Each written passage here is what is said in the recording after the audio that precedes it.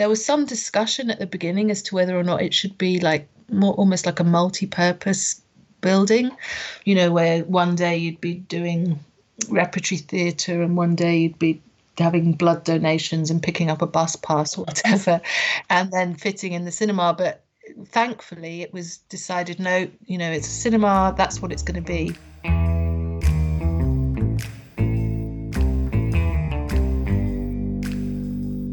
Out of the silver shadows and into the Klieg lights of Movieland comes Nitrateville Radio.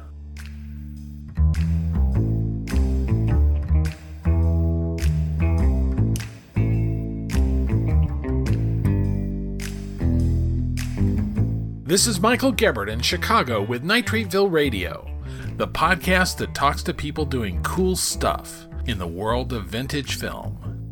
Brought to you by Nitrateville.com, the discussion site for movies from the vintage era all around the world. It's an all-UK episode. First, I talked to the director of Scotland's top silent film festival, Hipfest in Bo'ness. Then, how English music hall comedy shaped American silent film comedy. Biographer David Crump on Chaplin's mentor, Fred Karno. Get the podcast that's better than Kippers on Toast. Subscribe at the podcast app of your choice, and if you can, leave us a rating and a review at Apple Podcasts. Thanks, mate.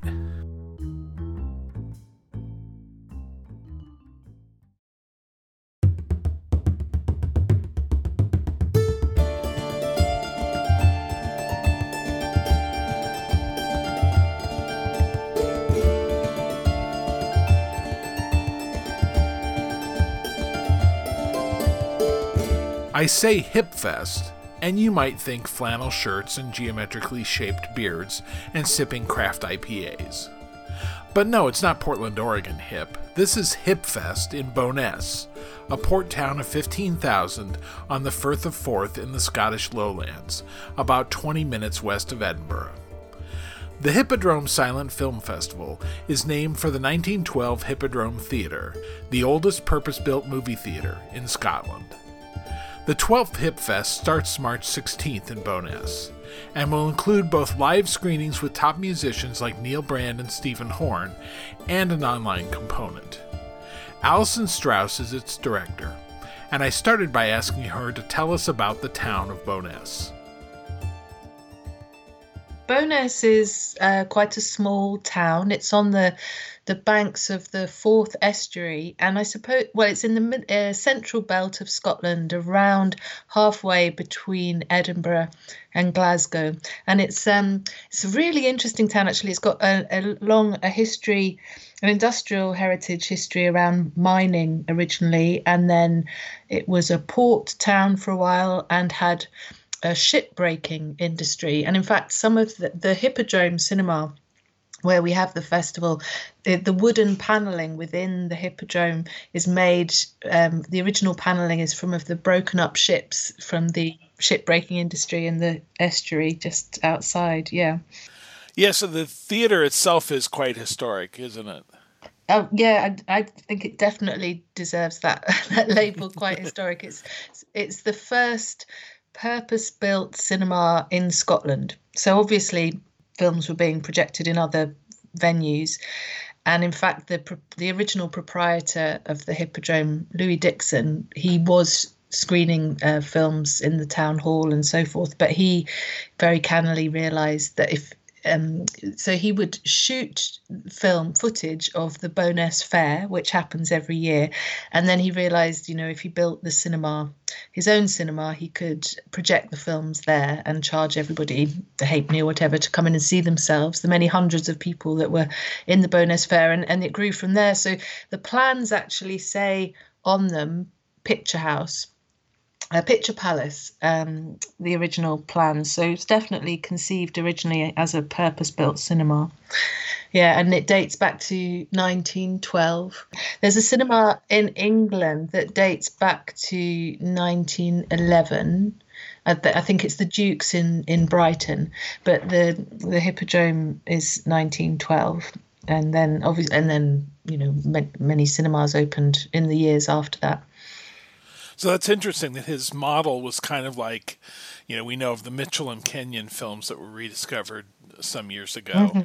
You go and shoot your audience in their everyday activities and then show them the film and charge them to come see themselves. Yes, exactly. And I've been into the library and looked at the old copies of the Bowness Journal just to see the programme of what kinds of things he had right at the beginning. It was opened and it was reported in the paper, and he clearly did have a mixed programme originally, so there was films, short topicals, newsreel, etc., comedies, obviously, and then there'd be a few acts, like somebody juggling with a bedstead or, spinning plates or whatever it was that they had them doing, and then it just grew. But he remained the proprietor. So he commissioned an architect, a local architect, to design the Hippodrome. And Matthew Steele was that architect, and he's actually the architect of quite a lot of buildings in the town. And during the festival, the local historian is organising a walking tour to look at the other buildings designed by Matthew Steele. And it's unusual, I think, maybe because it was a prototype. The auditorium was completely round, and so the sight lines wouldn't be considered ideal these days, although we arranged the seats in the middle, so the sight lines are brilliant now, but originally not.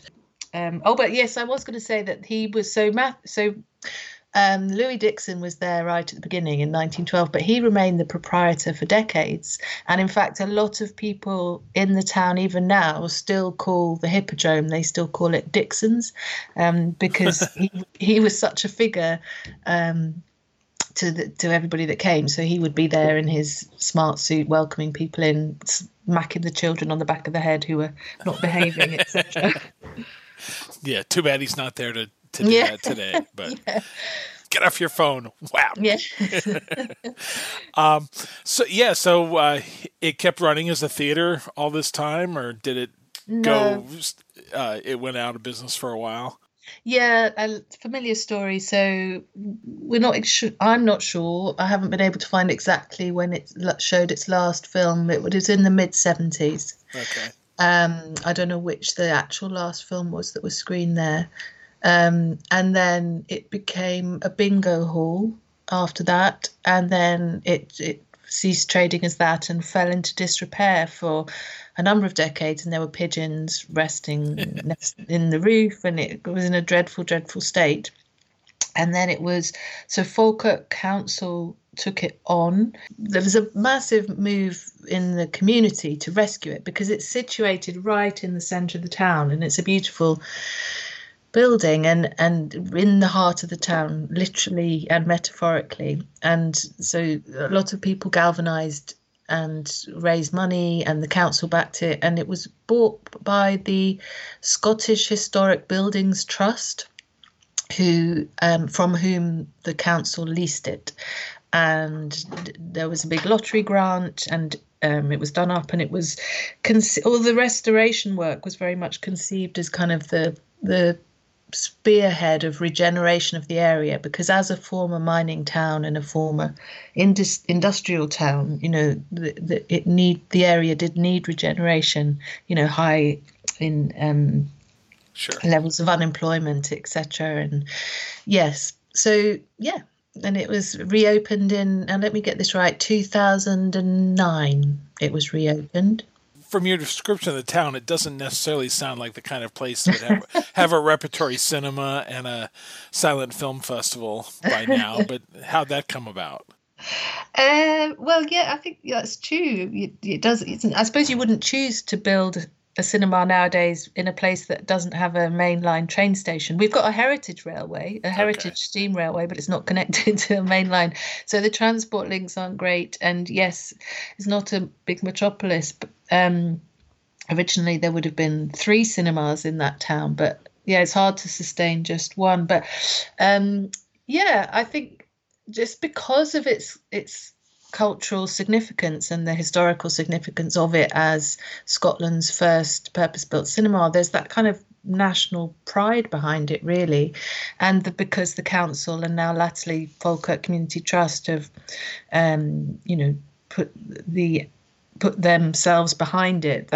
We've made it work. And I joined the trust, well, the council, as a film officer before the Hippodrome was even opened. And so I was very lucky to have the task of developing the programme. And there was some discussion at the beginning as to whether or not it should be like more almost like a multi-purpose building, where one day you'd be doing repertory theatre and one day you'd be having blood donations and picking up a bus pass or whatever, right. And then fitting in the cinema. But thankfully it was decided, no, it's a cinema, that's what it's going to be. But I think, it was evident to me early on that it needed to have something to put it on the map, to make it distinct. And a festival is an obvious thing. And the obvious festival really was a silent film festival, because it kind of it brings together the heritage of the building with the heritage of the film medium itself. It seems a perfect fit. So we did some R&D about it, and we'd had a few silent film screenings here and there. And I invited Neil Brand. Do you know Sure. Neil Brand? To come. He was up, I think, playing in Edinburgh at the Fringe, and I said to him that I was thinking of doing this silent film festival, and would he come to see the Hippodrome and just give me his insights? And he came and said how beautiful it was, and agreed there on the spot that he would play for us at our first film festival. But he said, I have to, you have to warn you, it's you're crazy, because it's who's going to come? But he was totally up for it and totally threw himself behind. In fact, that first festival, he played pretty much every film except for the closing night. He played the whole weekend, Friday to Sunday, and said, it'll break your heart because people won't come, but we've stuck in, and now we're about to have our 12th edition. Right. Do you feel like you've built a decent audience for it there? Yeah, I mean, I think so. It's relative. I mean, the cinema is small, so although back in Louis Dixon's day, it seated, but some reports say 600, some say 800 people would be seated in there. Now, our capacity is 173. Okay. But we had, I think, when we had our last edition in 2019, we had about 7 sellout events. And people come now from, they don't just come from the Bowness area or from the Central Belt. They come from all over Scotland and all over the UK. And latterly, people have travelled from, the continent and even from China. We had somebody come, and from the States. And then when we had our online edition, which we were forced to do like many others in 2021, we had people tuning in from even, many countries. And I'm hoping to see, that some of them will have been so taken with it that they'll make the pilgrimage to come in real life this year. Yeah.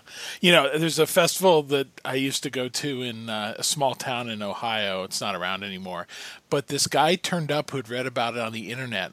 I think he came from Australia.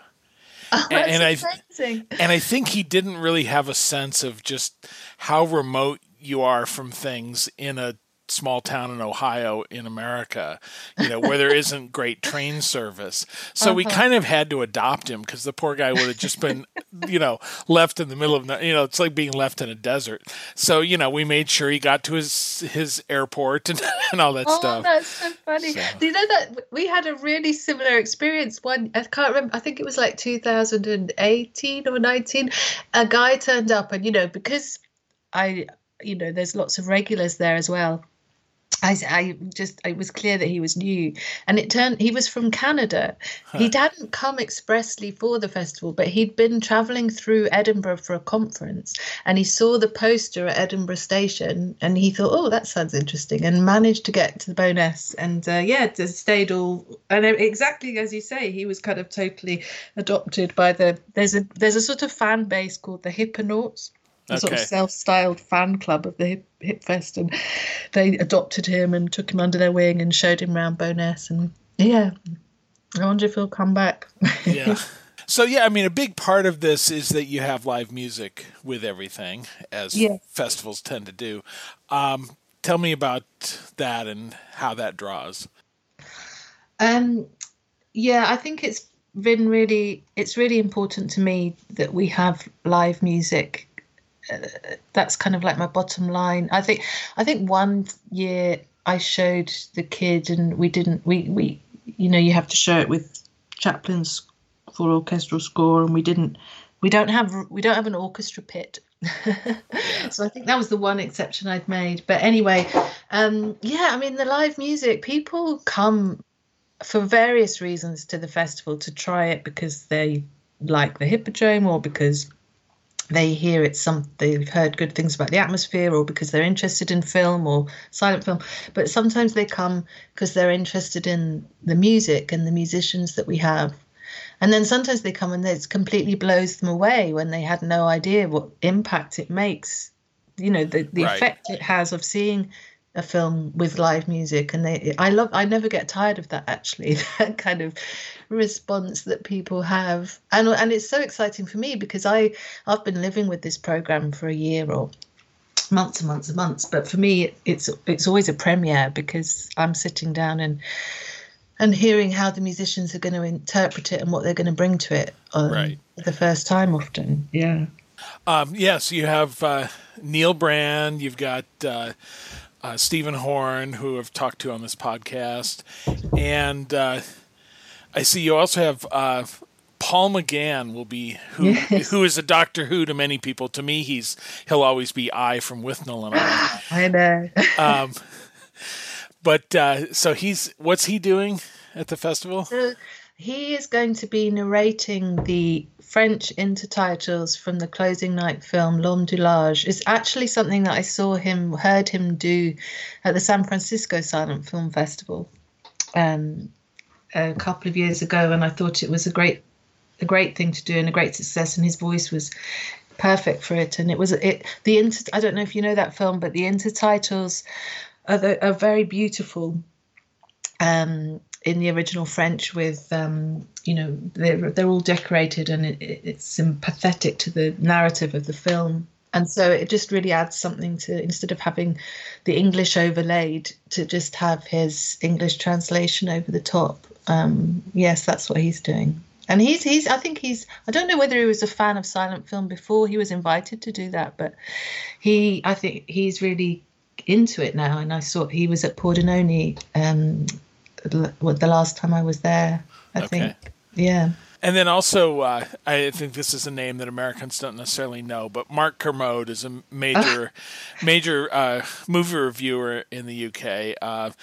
But he also has, it's kind of like a blues band. It's sort of like if Roger Ebert, came and played his own music or something. Yeah, he is a very big deal here. He has a huge following, and he has a podcast that I don't know how many millions of followers it has, but a lot. And I think he's the critic for The Observer, and he's written various books, and he's a real sort of voice for the people with a film reviewer. But yes, he's in this. I think they call it a skiffle and blues band. Okay. And the lineup is Mark Kermode, Mike Hammond, who's in a former life was an academic as well about American popular music from the 20s and 30s, and then his son, and then Ali Herji, and Neil Brand joins them. Okay. And they're awesome. If you ever have a chance to hear them, or I don't think they've played in the States with film, but I'm sure they'd love to. Yeah. All right. Well, let's talk about the programs that you have. I mean, the first thing is a film called The Loves of Mary, Queen of Scots, a natural subject for a Scottish film festival. Yeah. Tell me about this film. I'm really excited that we're presenting this, because I don't think it will have been seen outside of the archivists who've been restoring it lovingly, except maybe for clips, but since it was made in 1923. And what I'd really like to do is sit down in the Bowness Journal and find out when Louis Dixon screened it at his cinema. Yeah. I'm sure he would have done, because it's a costume drama about the life of Mary Queen of Scots, starring Faye Compton, American filmmaker, isn't it? Denison Clift, I believe. Okay. But what we're doing, because I've invited a storyteller called Andy Cannon to come along, and in the past I've commissioned him to create a film explainer experience, like I think people are familiar as well with the idea of a film explainer, maybe through the notion of a Banshee.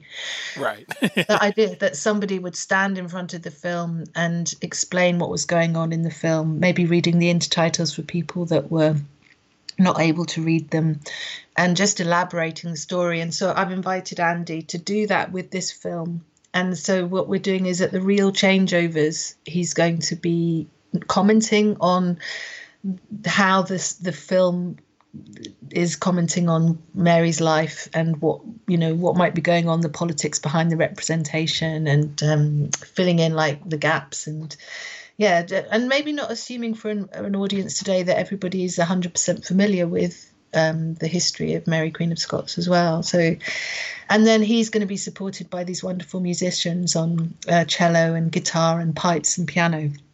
I think that, and I'm so pleased that we're showing it, because it was one of our films that was in our cancelled edition, because our 10th edition, our opening night was the 18th of March. Sure. And or maybe it was the 16th. Anyway, it was all cancelled at the last minute. But finally, we're showing the restoration as a premiere. I think it's going to be a really exciting night, actually. So you have bagpipes as an accompaniment? Well, he says pipes. I don't think they're full-on bagpipes. I think they're a kind of mini sort of... Okay. I think we might all have to be supplied. No offence to the bagpipers, but we might have to give people earplugs to... Right.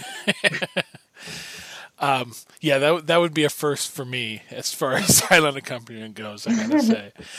And then there's another Scottish themed program, Journey to the Isles. Yes. So this also, I was lucky enough to get, this year is Scotland's Year of Stories. So I was able to get funding for a couple of things in the program. I'm really excited about this as well. So that Marjorie Kennedy Fraser was this extraordinary woman who began collecting songs in the Hebrides and around the turn of the century. And that means she would travel out there. She was very, feisty, and would just set off on her own.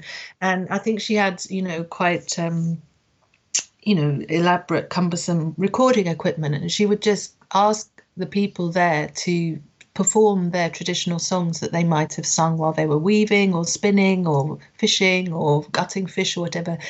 And she recorded those songs, and then she brought them back. I think she was from Perth, and she then arranged them and toured with them. And in fact, it became a little bit controversial, that notion of appropriating an indigenous culture and maybe not sufficiently respecting it. But I think it's going to be really interesting to hear more about Marjorie Kennedy Fraser and the impulse that she had. And sometimes you think that our perspective and a judgment, I think, maybe should take on board the context of where she was coming from at the time. But anyway, but these two films, I just came across them by chance when I was rootling around in the collection of the National Library of Scotland Moving Image Archive, and it's two films. She filmed them herself,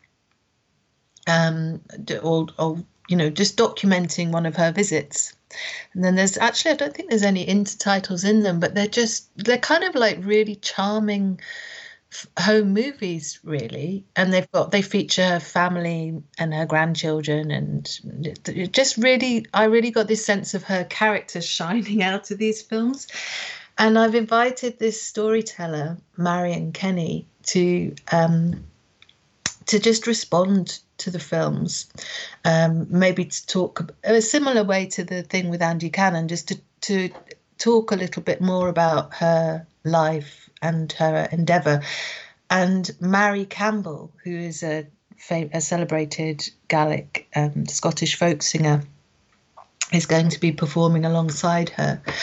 And it's really extraordinary, actually, because when I got in touch with Marion, I'd actually originally was thinking about her to maybe explore a silent version of Macbeth. But I got talking to her and I just mentioned in passing these films about Marjorie Kennedy Fraser, and she's mentioned that she had been in the Scottish Portrait Gallery the week before and had seen a portrait of somebody that had transfixed her, and when she looked at it more closely, she saw that it was this person, Marjorie Kennedy Fraser, and she just sat in front of it for an hour, just transfixed for some reason. And then a week later, I got in touch with her, and said it just felt a bit like it was meant to be. Sure, it was quite interesting. Yeah. Now you've got this is something that I actually saw at Pordenone last year. One of the Nasty Women programs. Oh yes. Tell me about that for people. Well, you'll know. I mean, what a fantastic curatorial endeavour! I think I love that theme of Nasty Women. I'm sure your listeners will know where the provenance, where that came from. But yes, right. Maggie Henfield and Laura Horak are the powerhouses behind that that notion.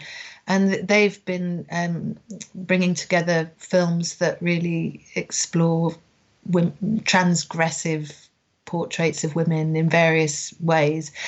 And these two films stood out for me as great ones to just bring to the audience in Bowness. And in fact, so this is a double bill of The Night Rider and Rowdy Ann, and they're both kind of got this Western background, and I do love a Western. In fact, Louis Dixon loved a Western, I think, the original. We've got that in common. Exhibitors love Westerns. They're always reliable money in the bank. So maybe that's what it was. Maybe it was more the money over the heart thing. I don't know.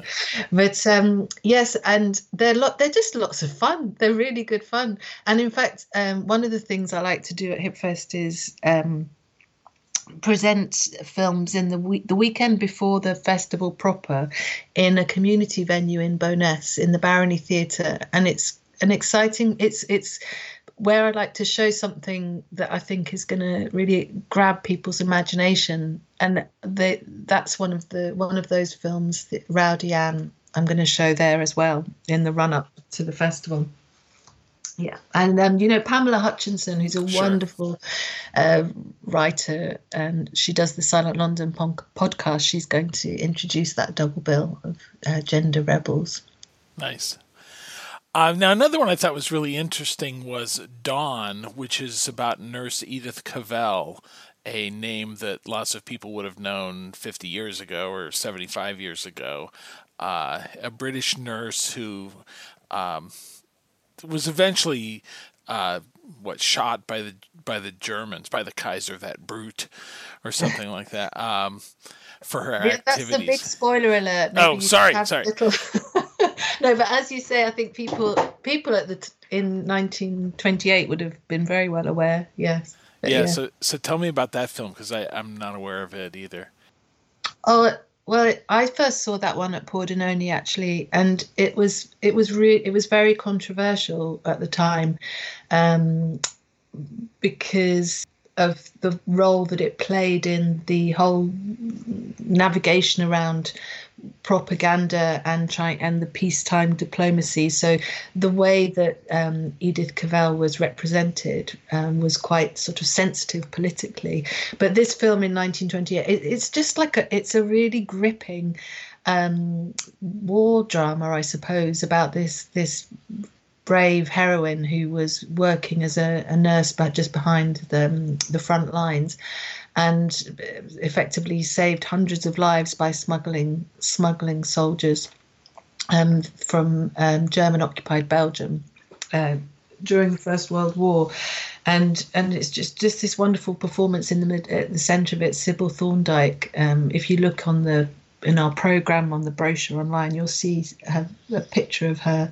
She actually did have a bit of a striking resemblance, I think, to Edith Cavell. You'll see she's got this very formidable look about her. Yes. But it's very, very tense, very just everything you'd expect from a wartime drama, really. And we've got Stephen Horn accompanying on piano and using his full repertoire, I think, of instruments, so probably the flute and the accordion as well, and Frank Bocchius. And when I saw them accompany it at Pordenone, I mean, you could have heard a pin drop at the end. It was so moving. But there are different, because of the controversy. There were lots of, the censors had a field day with it, and there are various versions, but the version that we're showing is from the Belgian Royal Film Archive, not the British Film Institute. And there's a very interesting talk that accompanies this film by Lawrence Napper, who's going to really get under the detail of the difference between the various censored versions and what was going on politically at the time that was behind those censorial decisions.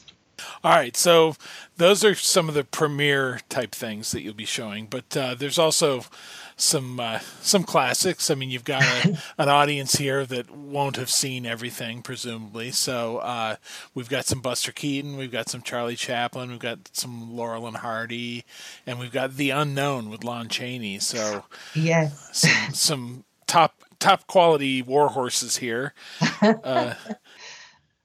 Oh yeah, that's one of the things that I love about the festival, is that, it's not a festival that's sort of necessarily for, it's not stuffy. It's all about fun. It's about great cinema, and there are definitely some titles there that people will be discovering for the first time. But as you say, our audience is very broad. It's not an audience of academics. It's an audience of people that kind of like to come along and have a good cinema experience. And so for many people, they won't have seen, sure, they won't have seen Sherlock Jr. or The Unknown. And in fact, you don't get that many opportunities to see these films on the big screen in a cinema, right, and certainly not with live music. So even if people think they've seen, The Mark of Zorro, they won't have seen it with Neil thundering away at the keys and with an audience as well. That's the other thing, just adding the oohs and ahs. I mean, there's nothing like it. On a Saturday morning, we have the we've got this double bill of Charlie Chaplin and Buster Keaton, and that's on a Saturday morning slot, the Geely Jar double bill. And so that's the idea, that in the original days of the Hippodrome, you could bring a jam jar, or a Geely jar as they say in Scotland, and you could get into the cinema at a reduced price with your Geely jar. So now you bring your jam jar with your matching lid, and you get 2 tickets for the price of one. And the cinema is packed every year, and it's often, there's young people there, and maybe their first time of seeing a silent film, and people laughing, and it's just such a nice atmosphere. Yeah, they definitely bear being shown again, these films. Right. Yeah. Okay. So I have to ask, was the owner of Dixon, was he just collecting jam? He really liked jam, or he wanted the empty clean jars? I think that they were used again, weren't they? Okay. So they could be sold back to the jam factory, I guess. Okay. I mean, we here in Falkirk, we had a Georgian kitchen in one of the Falkirk Community Trust venues where jam making occurred. So there was a period when we were actually reusing the jam jars to make jam in the Georgian kitchen. Yeah, what else of these, of kind of the war horses, what are you really excited about showing? I'm personally, I do love the Laurel and Hardy triple bill, because that's always a hoot, but I'm so excited to share with people who haven't seen it The Unknown, because I think that people just are going to be shocked. They're going to be surprised. I remember, I was shocked when I first saw it. It's one of the most disturbing films I've ever seen. And also, I think there's a whole. I don't know. Do you have? You do obviously. RuPaul. You know RuPaul's Drag Sure. Race. Yeah. So RuPaul's Drag Race is very big over here as well. Okay. I And can't wait to see how this fits into the unknown. okay, bear with me. So in Britain, there was RuPaul's Drag Race UK, and the winner of the last one in the UK was a Scottish drag queen called Lawrence Chaney, who named himself after Lon Chaney in homage. So maybe I'm thinking there's a whole new audience out there of RuPaul fans who may never have heard of Lon Chaney, but now because of Lawrence Chaney, the drag queen, they might give him a shot. So Okay. I'm hoping we'll get some new audiences in for that. That may be a little hopeful, but Well, but I was that's hoping okay. if Lawrence Chaney is listening to this podcast, I've been trying to reach you to get in touch to invite you to come along and introduce it, but he's not been returning my calls. Okay. We've got a few online events beforehand, so I Oh don't yeah, know. let's talk about that. Yeah. What's the online side of it? I mean, Well, you went to all online last year because you had to. exactly. So last year we had yeah, and that was great actually. I should give ourselves a shout out because we got you in the Silent London poll. We won best online Yes. silent film festival. So we really put our toes in the water and managed. I'm really glad with the results. So yeah, this year, although we're not in the festival, we decided not to do a hybrid exactly because we're a very, very lean team. And it would be quite a stretch to do that, but we're really concentrating on the live film screenings with live music in the cinema. But we realised that there is very much an appetite for some kind of online offering. So whilst we're not streaming feature films, we've organised these 3 talks in the run-up.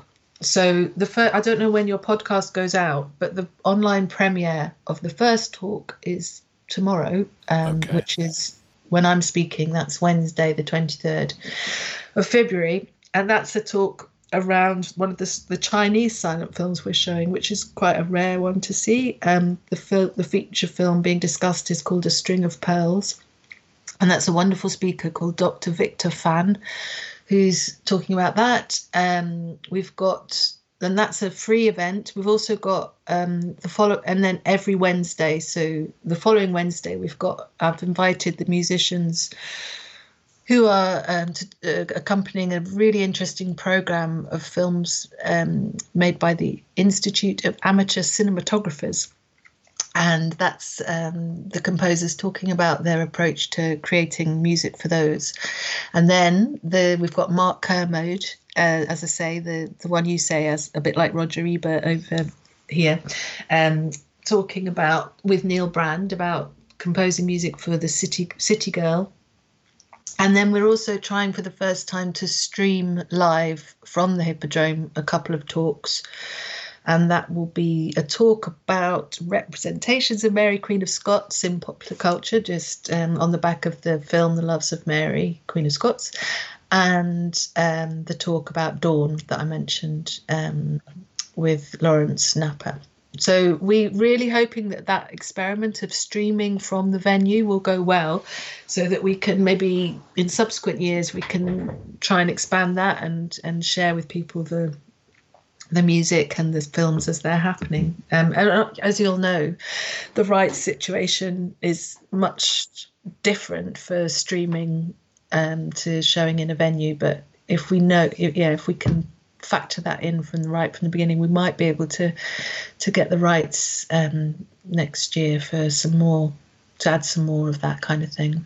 So will these talks, will they be up for a certain time after they debut? Yes, they will. So you can head over to the website that we have. It's www.hipfest.co.uk. We've also got there a sort of back catalogue of Q&As that we've done over the last year since the pandemic. A really interesting musicians there. So again, John Sweeney, Stephen Horn, Neil Brand, the musicians that we had for who did the restoration, the music for Sparrows last year. And yeah, just lots of good stuff there. And the online element is we're trying to really, we've learned a lot about how to create a community online as well, just outside the screenings. So there's people, we've got a Facebook page, Hipfest at Home, and people can join in chat there, and we have games there and quizzes and people sharing lots of fun stuff. So one of the things that I think people really enjoyed when in the lockdown that we gave a platform to was that way to have a sort of virtual community, because that's what people were missing when the In Life festival wasn't able to go ahead. We tried as best we could to give a sort of a good substitute to that.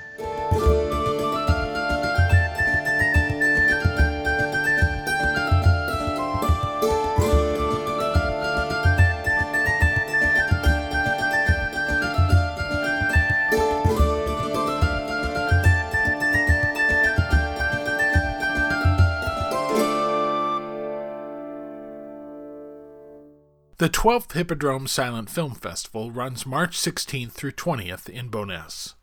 Online programs are already available and will continue through the festival. Links will be in the show post at nitrateville.com.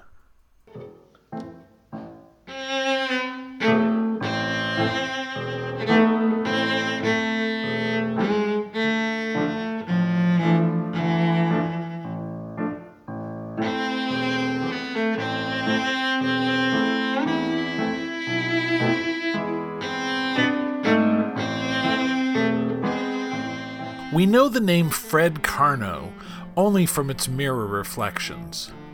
We see his comedy training in the work of protégés like Charlie Chaplin and Stan Laurel, and even today the phrase Fred Karno's Army, used by politicians like Theresa May, means pretty much exactly in England what a reference to Keystone Cops would mean in America. Something chaotic and farcical, a mess. Now the man himself, and a comedy legacy that has lasted from the Victorian Music Hall to still have recognizable airs on TV today, comes to life in David Crump's exhaustively researched biography, Fred Karno, The Legend Behind the Laughter, from Bruin Books. I spoke with David Crump from London. Karno is just sort of a spectral figure to me. You hear of him as just a name attached to Chaplin and Laurel. Yeah. So it's amazing to me that you're able to almost document him day by day in terms of his activities and correct a lot of old stories because, this couldn't have happened then because they weren't at this place then and that sort of thing. I understand there's a biography that is sort of your bête noire in this from the 1970s. That's right. It's rather a character assassination. Yeah, tell me about Karno's reputation as colored by, I forget his first name, Gallagher. Yeah. Well, there are two biographies, actually, prior to this. One was written pretty much with Karno as a ghostwriter in the 1930s. And that biography was written by one of Karno's stock writers. And it's very much a sort of homage to his greatness, and there's very little about his family. It's all about his career, and really just suggests he's a whiter than white superstar. And to be fair, within the press and all of the documentary evidence I've seen, after that, there was nothing really derogatory about him as an individual or even as a boss, as an impresario, until 1970, I think it was published. This biography by Joe Gallagher, who was a tabloid journalist, worked for the Daily Mirror, and his key source were friends of Karno's ex-wife, who had died 30 years earlier, supposedly, as a sort of lonely alcoholic, abandoned by Karno. And they painted a very, very bleak picture of Karno as this womanizing, wife-beating, highly aggressive Jekyll and Hyde character.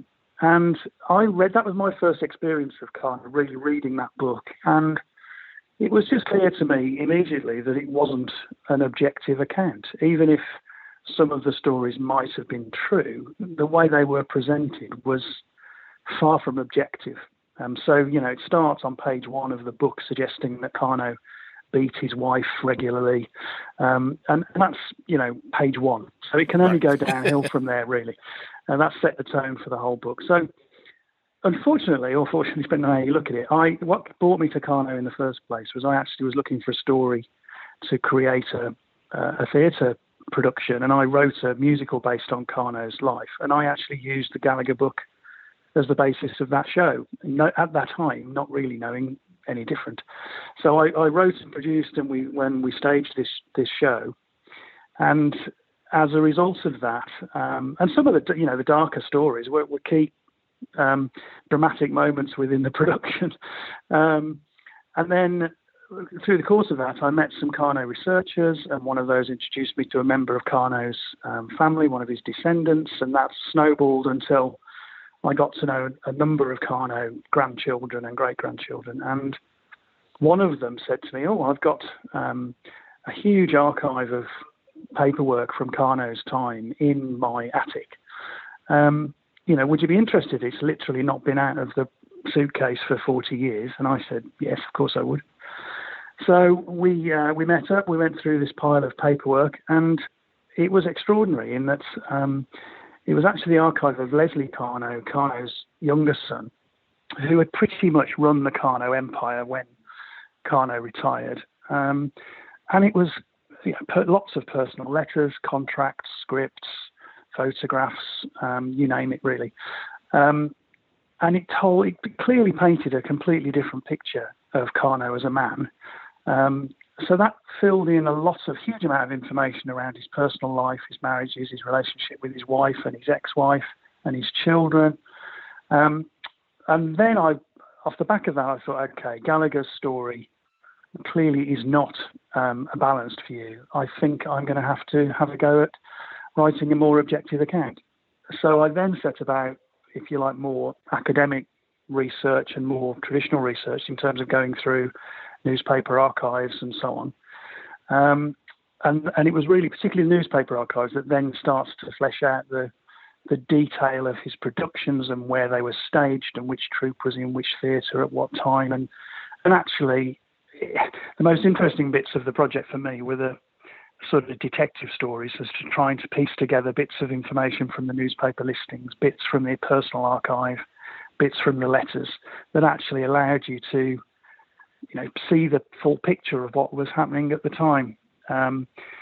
So yes, it became a very detailed analysis, really. And although it's still a long book, about 600 pages, it actually at one time was double that. and the last couple of years we're literally editing it down because there were just so many interesting stories, not just about Carno, but almost everyone Carno worked with or interacted with. You could write a book about themselves, and obviously they have done, not least Chaplin and Laurel, but other people like Marie Lloyd and the Dr. Crippen story, which is a very famous British murder story, and others, all of which there have been a plethora of books written about. So you can go off down all sorts of alleyways and tangents and rabbit holes, and that is part of the problem, really, almost part of the problem for me. In writing the book. Well, let's talk about Carno himself. He is definitely a figure of the Victorian era. Born and raised very poor, and quickly decided to make his own way in the world. Very much like most of the movie moguls. Yeah. Let's talk about what the entertainment of the time was as well. I mean, the music halls that he went into were not allowed to have dialogue. Yeah, that was very key, really, to his background and what ultimately led to his style of comedy. In that without going into too much detail, the history of the theatre was that the theatre was banned under the Puritans. That was then restored with the restoration of the monarchy, and it really took a long time for theatre to grow back. Originally, there were just theatres with royal patents. So the Theatre Royals were the first theatres that were allowed to operate, and they were very protective of that status. So while that sort of gradually grew with more and more towns and cities having their own theatres. The ability to perform, the opportunities to perform were very, very limited. And what was happening in tandem was that what they called the song and supper rooms, which were basically free and easy singing and dancing, etc., in pubs and on the back of pubs and taverns. That was gradually growing to the point where pubs started to build specific rooms and performance spaces on the back of pubs.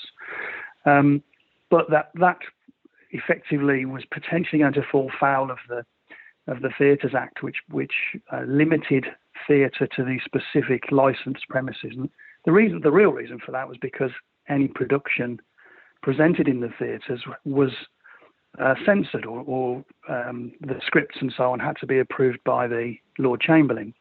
So if you've got lots of hundreds of little individual pubs all doing their own performances, with itinerant performers perhaps moving from one pub to the next, sometimes doing 2 or 3 shows a night, it's almost impossible. Well, it was impossible to have an advanced awareness of the performance and the script and the this whole censorship thing wasn't possible.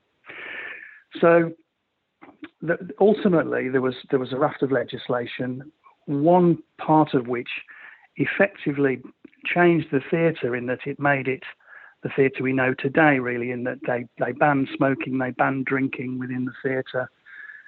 But at the same time, it allowed performance in what became the song and supper rooms, which became then the music hall. So it was the Victorians' attempts to kind of clean up the theatre that actually inadvertently and enabled the music hall to grow. But the proviso was that within the music hall, you could not present a dramatic piece with dialogue, because again, that would have required the censorship process. So the music hall performers were solo comedians, singers, dancers, acrobats, but not really, in theory at least, no dialogue between 2 or more performers. Now, almost from the outset, that was, lots of people didn't comply with that fully, and certainly double acts were prevalent. But you wouldn't have seen or shouldn't have seen, a reenactment of a play, or what we would think of today as a comedy sketch with dialogue. Right, political cabaret was basically outlawed. Yeah, exactly. And what Carnot did was, when he had been an acrobat and acrobatic troupes then as now, like other performers like magicians and so on, introduced some comedy to break it up, but it was very much visual comedy. When he brought that to the music hall, he gradually transitioned from an acrobatic troupe doing some comedy moves to a comedy troupe doing acrobatics. And so he developed this troupe of silent comedians doing what we would now recognise as silent movie type slapstick and physical comedy. But that was actually quite an innovation at the time within the music hall. So he brought that circus background, the acrobatic background, added the comedy, and generated this idea of a troupe of comedians. So Carnot's speechless comedians were how they were labelled, and it was a revelation, and it just snowballed and snowballed until eventually you had multiple troupes, 8 or 10 troupes, touring the country doing a range of sketches and various shows, and then ultimately all over the world, some of which with licensed producers, taking his shows from everywhere to Brazil to Russia to Australia and South Africa. There's another figure that you talk about, is vaguely aware of, I guess a circus clown called Grimaldi, who you see as very influential on Carnot and all his actors. Yeah, so Joe Grimaldi is, in Britain, he's perceived to be the father of all clowning, really. He was a Georgian acrobatic clown within the pantomime of the Georgian theatre, which was a thing called the Harlequin, which was a very quite a disciplined, rigid set of characters and almost a set piece with a number of set characters, Harlequin and Pantaloon and Columbine. And they all have quite rigid roles within that set piece, and pantomime was used as an afterpiece, and that goes right back to the Italian tradition of pantomime. But that's that sort of developed through the Georgian period and became closer and closer to the Christmas pantomime, the British Christmas pantomimes we know today. Whereas Carnot's pantomime was in the literal sense, i.e. it was mime, physical performance in mime. Grimaldi was the greatest comedian of his day and very, very famous, and some say the first real celebrity. But a lot of that Harlequin set-piece comedy, certainly in Carnot's early material, you can see those similar characters and similar ideas, the physical comedy, but also lots of things like they had a lot of stage tricks, stage carpenters with trapdoors and things that would explode, and people on trapezes and swinging on chandeliers and through holes in walls and all that kind of stuff, which Grimaldi certainly did, and Carnot used as the basis of his work as well, and that again he developed that to another level.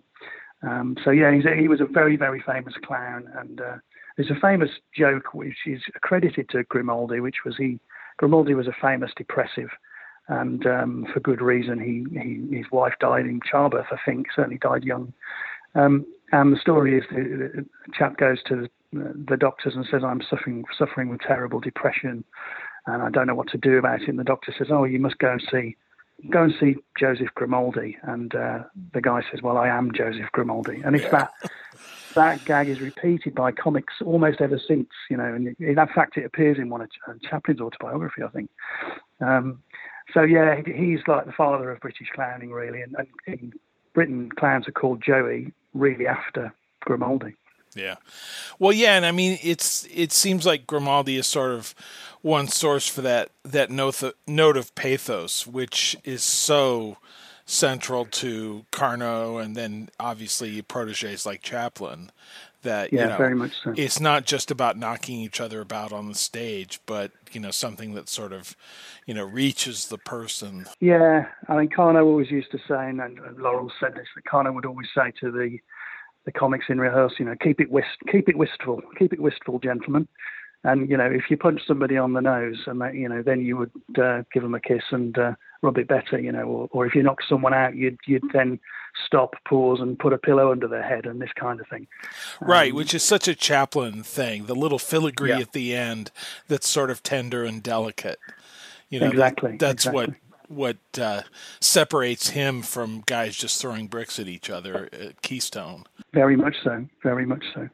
And that's definitely a Carnot trait. And in his early sketches, you can see how Carnot is developing those ideas. And one of his very early sketches called Early Birds, which is really set in a doss house, in a workhouse. You can see that spread through lots of Chaplin films. And there's a character in the doss house who effectively gets robbed and then stabbed at the end, which is really dark in a comedy sketch. Now, in later versions of it, you can see how that's softened and better balanced. But when you start to look at the reviews in detail, you can see how that learning how to balance the pathos and the comedy, you can almost see it happening in real time. It's really fascinating stuff. Now, how much do we really know about what its comedy was like? I mean, I think something like Chaplin's film A Night in the Show, which is basically Mummingbirds put on film. Yeah. There we have an actual record from someone who was there of what its comedy was. What else do we know about it? Well, there are some other versions of. I mean, Mummingbirds, has supposedly the longest running musical sketch of all time, and the book, makes it clear how often it was revived, and it probably had a 30-year, if not a 40-year lifespan in one form or another. So inevitably that sketch found its way into lots of other things. And as well as Chaplin's version, there's also a film, I think it's called Only Me, but it's referred to in the book, which Lupino Lane made in about 1926, I think, from memory, 27. And that actually is a much closer representation to Carnot's Mummingbirds even than the Chaplin Night in the Show, and that shows far more of the characters in the same kind of setting. So that's a better film to look at if you want to get a feel for Mummingbirds. there are lots and lots of Carno gags within early Laurel and early Chaplin films. I'm trying to get the titles of the Laurel films off the top of my head, but again, in the book, I'll say to you, this appears in Laurel's film, and you can see the inspiration of those sketches. But what, of course, we don't have is any of Carno's sketches filmed by Carno, with one or two exceptions. In the 1930s, Gaumont Films made some films, short films of Carno sketches, but they were inspired by the sketches, I think it's fair to say. So there was a long-running comedy troupe in Britain called the Crazy Gang, and within that gang, which was effectively three double acts, one of which was called Flanagan and Allen, they made a version of Carno's sketch, The Bailiffs, and it doesn't really work on film because the physicality isn't the same. So there's the Bailiffs, a film. There's 3 or 4 others, some of which are lost. And in fact, Carno himself made film versions of 3 of the sketches: Mumming Birds, Jailbirds, and Early Birds, I think, back in early 20s, and they, as far as I can establish, are lost as well, sadly. So there is some film evidence, but it's more fun almost if you know the sketches well, because a lot of the scripts still exist in the British Library and elsewhere. If you know the scripts well and you know the gags, then you can spot them, in Chaplin and films of Billy Ritchie and Stan Laurel and others. So that's an exercise in itself, actually, trying to remember the jokes while watching hundreds of films and think, I recognise that, or I spot that, or there's a bit of an influence there. Well, yeah, at one point you're talking about a gag about a customer picking a stamp out from the middle of a stamp sheet and saying, I want that one. I'm like, that's W.C. Fields. So, exactly. Fields saw them somewhere. I mean, he actually... he crossed paths with him back in England at some point, didn't he? Yeah, he did. Yeah. I mean, he toured extensively in Britain, as I'm sure you know, and he must have come across that somewhere. I think that's in a Fields film that Senate. The Pharmacist, yeah. Yeah. So, whether it went from Chaplin to Senate to Fields, who knows? The 6 degrees of separation. But you can pick out those gags, from the existing scripts, the existing Carno scripts. What can be quite difficult, I'll give you the best example of that, really, is that in The Kid, there's the famous scene where Chaplin they break a window in order to repair it, to repair the window. Now, there are plenty of Chaplin biographers who have credited that as a Carno gag, because in the Early Birds sketch, a very early sketch of Carno's, Carno is a glazier, and indeed in real life he had been a glazier and a plumber. So you jump to the conclusion that Chaplin took that idea straight from a Carno sketch, but actually I've read hundreds of reviews of that sketch in great detail, and I've never seen that referred to. And Carno did not claim that to be his own when he wrote his biography in 1939, and he would have done, I'm sure. But later, Fred Carno Jr. used that in something he did. So actually, that's perhaps a bit of inspiration from Carno, a gag created by Chaplin, but then used by Fred Carno Jr. later, and it all gets very confused as to who followed who. Right. Well, yeah, let's talk about how he trained people. I mean, you mentioned a lot of names that are kind of a bit dim, but I recognize that they're, notable comedians that pass through. Obviously, eventually it's Chaplin and Laurel who are the ones that we primarily remember for their Carno training, which Chaplin didn't give a lot of credit to anybody, but, his old governor, Carno, was definitely one of the few. And they both saw it as an important place where they learned their craft. So, well, I think Carno, one of his, he would always say that one of his great strengths was actually as a talent spotter, and it was partly because he genuinely liked to train people up in his image. In other words, if you take on board a fully formed comic, they're going to do it their way. Whereas if you take on board a youngster, you can develop that comedy to suit your own way of working and your own material. So it was partly that, but it was also, purely on cost. If he could create a comedy troupe of youngsters who were good quality comedians, he could do that cheaply. Whereas if he brought in an established comedian, he was obviously going to have to pay a lot more money. So it was, I think I described it in the book, I call the Alex Ferguson approach. Alex Ferguson, the manager of Manchester United Football, who famously would always take on young players and train them to a high level rather than buying multi-million-pound strikers. Sure. So Kano had the same approach. And in terms of, you know, the number, I mean, I've worked out there are well over 2,000 performers worked within Kano comedy at one point or another. And I think they fall into 2 or 3 different categories. You've got almost a sort of a literal army of small-time comedians, you know, the backup troops, really, the supers and the extras that would make up a company of 20 people supporting 3 or 4 lead comedians. And Chaplin became a lead comedian, Sid Chaplin, and so on. Now, Stan Laurel was never really a lead comedian for Kano. He was within that sort of backup troupe. And he used to say he was Chaplin's understudy, which you can argue whether or not that's the case, because they all used to understudy each other, really. But you'd have these kind of just a very large volume of comedians that were coming through the Fun Factory and Kano's training school and performing in multiple sketches. I mean, he had a total of about 90 sketches and 90 productions across his career. So that was just a churn, huge number of comedians coming through. Then you'd have the ones who stood out, who became the lead comedians in those companies and would play in a variety of sketches. Some of them went on to be in film, not just Chaplin, but Laurel, Billy Ritchie, Billy Reeves, Jimmy Aubrey, Charlie Rogers, Albert Austin, Eric Campbell, and many others.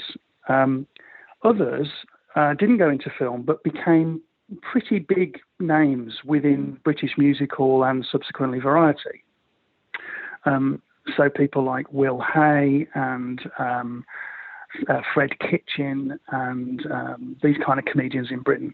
And later, some of them transferred into British film. So Will Hay was probably after Chaplin and Laurel in Britain. Will Hay was, you know, the next big thing. He was the biggest name probably of the 30s. I think he was sort of, if not the best-selling film comedian in Britain of the 30s. He was certainly in the top 3. Oh, that must have just come in. There's a place in Ireland called Buggles-Kelly. Oh, that's nothing. There's a place in Wales called Clanfofwilfgilfgilfgo-Goggery, Llandyssilio-Go-Go-Go-Go-Go. And then, you know, Kano's career developed then from physical comedy to more what we would think of as revue or musical comedy. And then again, that developed later to where he was very much an impresario rather than a performer. And he was then putting together productions, some of which, you know, led to what became very well-known British comedians, particularly the Crazy Gang. You for the Goldberger Studio, sir? Yes. Yes. Well, isn't it nice of him to send us this charabanc? That's nothing. When we get down to the studio, they're going to give us free beer. Well, I wish I had some of that free beer that he hasn't got to go with the bread and butter. You haven't got to go with the sausages. I haven't got. I wouldn't all stuff myself. And people like Sandy Powell, who probably would mean absolutely nothing to an American audience, but in Britain were big stars of the 40s and 50s. So his influence, it just goes on and on and on and on and on. And many of those comedians then became, you know, inspirations for the next generation of comedians who went right through to the 70s and 80s and even today. So, yeah, no, it's interesting. I mean, he really does span from like the Victorian era to television in terms of his influence. And, you know, as you say at one point in the book, you can see his style of comedy up to the present day. I forget what you mentioned, like the young ones and Mr. Bean and these kinds. Oh of yeah, Mr. characters. Bean is very much in that sort of classic semi-silent comedy. Yeah, exactly. And I mean, I think I said somewhere in there, and it just really struck me that it was such a huge a change of not just comedy, just in society. He started on the music halls in 1888, which was the era of Jack the Ripper and Sherlock Holmes being published. So that, you know, you can immediately imagine what London looked like in the summer of 1888. And then he was still trying desperately to get shows put on the stage when he passed away in 1941, which was a month or two before Pearl Harbor. So you've got Jack the Ripper to Pearl Harbor is a quite extraordinary, you know, 50 years really.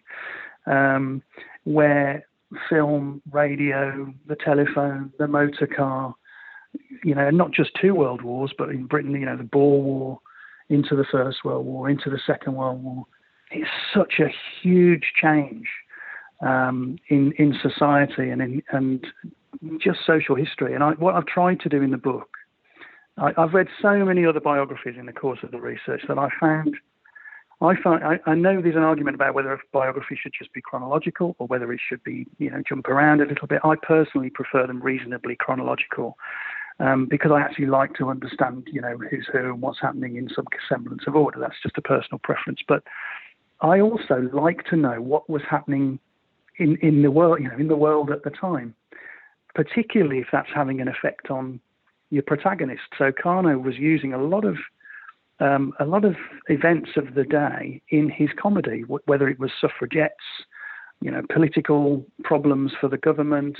There was a famous soccer scandal in 1907, I think, from memory, and that led to Carno writing The Football Match, which was a very big show for him, and that was actually the show that perhaps gave Chaplin his first break with Carno.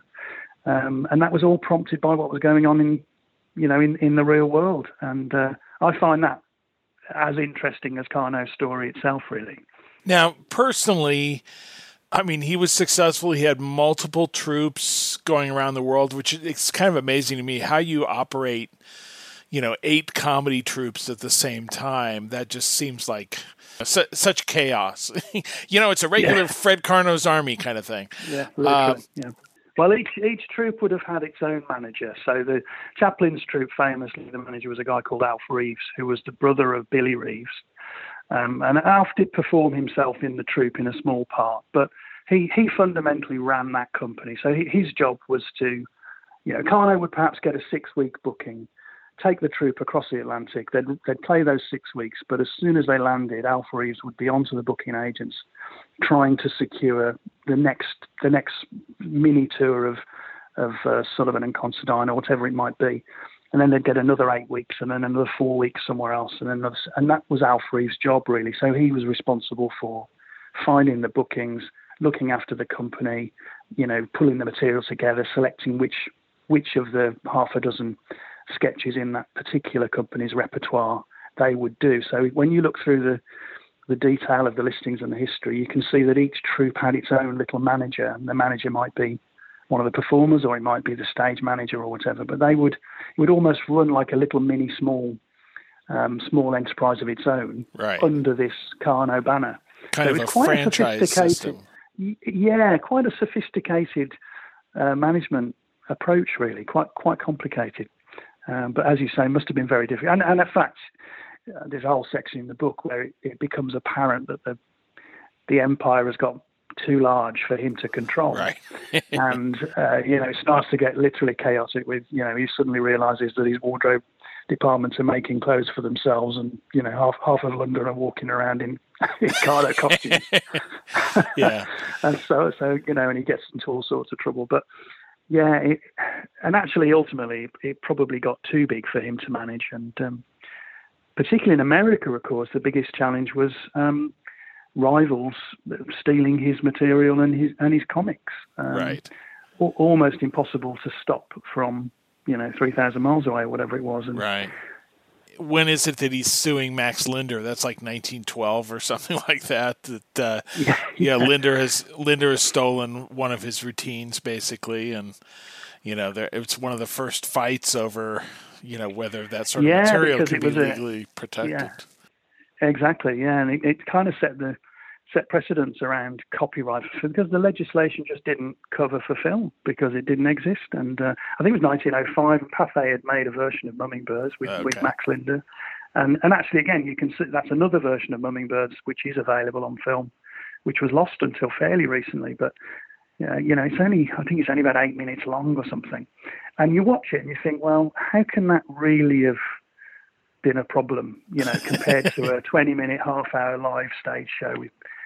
But I think film was so new and so extraordinary to people that they were just blown away by anything on film. And I think there's a certain extent of Laurel and Chaplin and the other comedians of the day that a lot of the material they were doing, and it's not taking anything away from Chaplin's genius because it's all about interpretation, etc., but a lot of the actual basic material was old music hall material. But the fact it was being done on film in a new medium, just it was a new audience. The audience came to it as if it was the most original new stuff they'd ever seen. So right. I think there was, that was a benefit to them. But keeping hold of his comics was a real problem. And initially they were being poached by rival theatre companies who literally were in America particularly were producing Carno sketches wholesale, verbatim. And that was a challenge. And some of the Carno comics were joining other rival companies. But then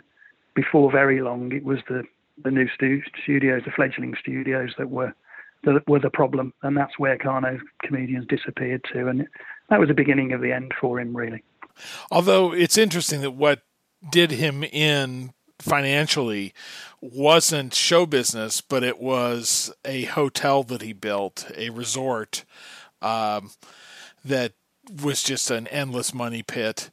That's one of the things that my jaw just dropped in the book, is that I've seen footage of this hotel in Clockwork Orange. One of the last things that it was ever used for was one of these scenes where the Droogies attack another gang. It was around by the derelict casino that we came across Billy Boy and his 4 Droogs. They were getting ready to perform a little of the old in-out on a weepy young Devotchka they had there. And it's very acrobatic, as you point out. Yeah. They're acting not unlike a Fred Carno troupe, except with more ultra-violence. Absolutely. I mean, and Carcino, it's often said, like all of these things, it's a simplification that Carcino was, his undoing. And there's no doubt that ultimately that really was what ruined him. But it actually ran successfully quite a long time. I think it opened in 1913 from memory, and it was 1927 before he was eventually bankrupted. So, it had 12, 14 years of being operated reasonably successfully, and there were 2 things hit him. 3 things. First of all, the British weather, which is never conducive to holidaying right. upriver. Secondly, that as we went through sort of World War One, that was a huge impact, because suddenly the Hooray Henrys and the chaps in boaters and blazers of the Edwardian era were just wiped out by World War One, both physically and in terms of their kind of status in society. So that was a real problem. And then after the war, the motor car was starting to become popular. Instead of people getting on the train and going literally on holiday an hour away up the river, they wanted to go to Brighton or Blackpool or other Victorian seaside towns that by then had become where you went on holiday. So that was a problem. But also it was just, he wasn't a hotelier, and I just don't think he ran it particularly well. So all those things combined, and its initial car. I mean, originally there was an existing hotel on the island. He intended to just refurbish it. He'd budgeted to spend, I think, £10,000 on this hotel. In the end, he demolished it completely, built a completely new hotel to the tune of £140,000, £150,000. Now, in 1913, when the average annual wage in Britain was about £70, that puts that in context. Right.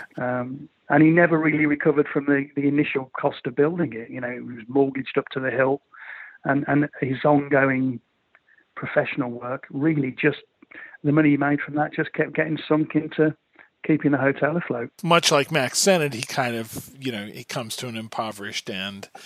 But as you say, I mean, his style of comedy in many ways has lasted to this day, and obviously lasts in terms of the training that Chaplin and Laurel in particular displayed on film. So a big deal, Fred Carno, and somebody that we needed to know more about.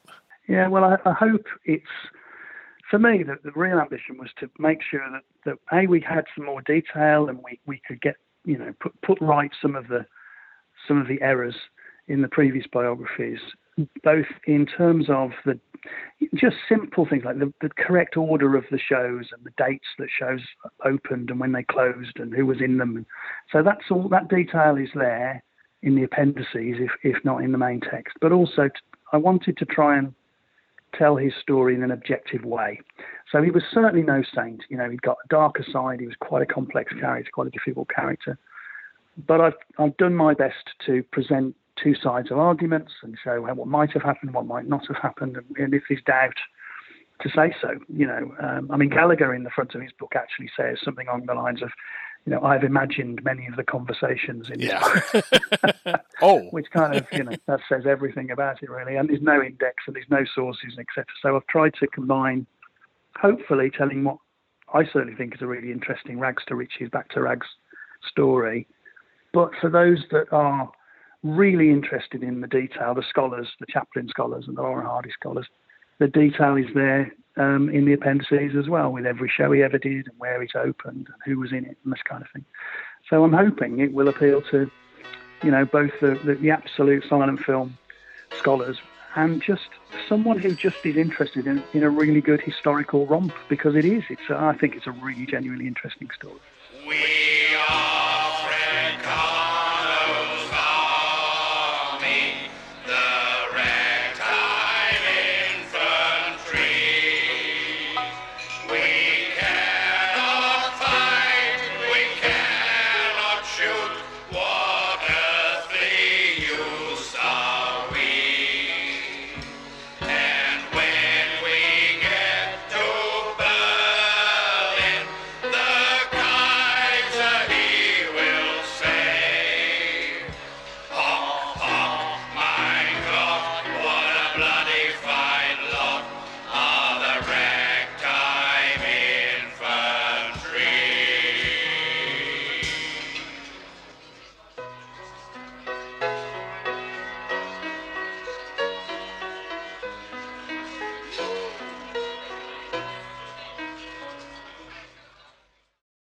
David Crump's Fred Carno, The Legend Behind the Laughter, from Bruin Books, is out now. A link will be in the show post at nitrateville.com.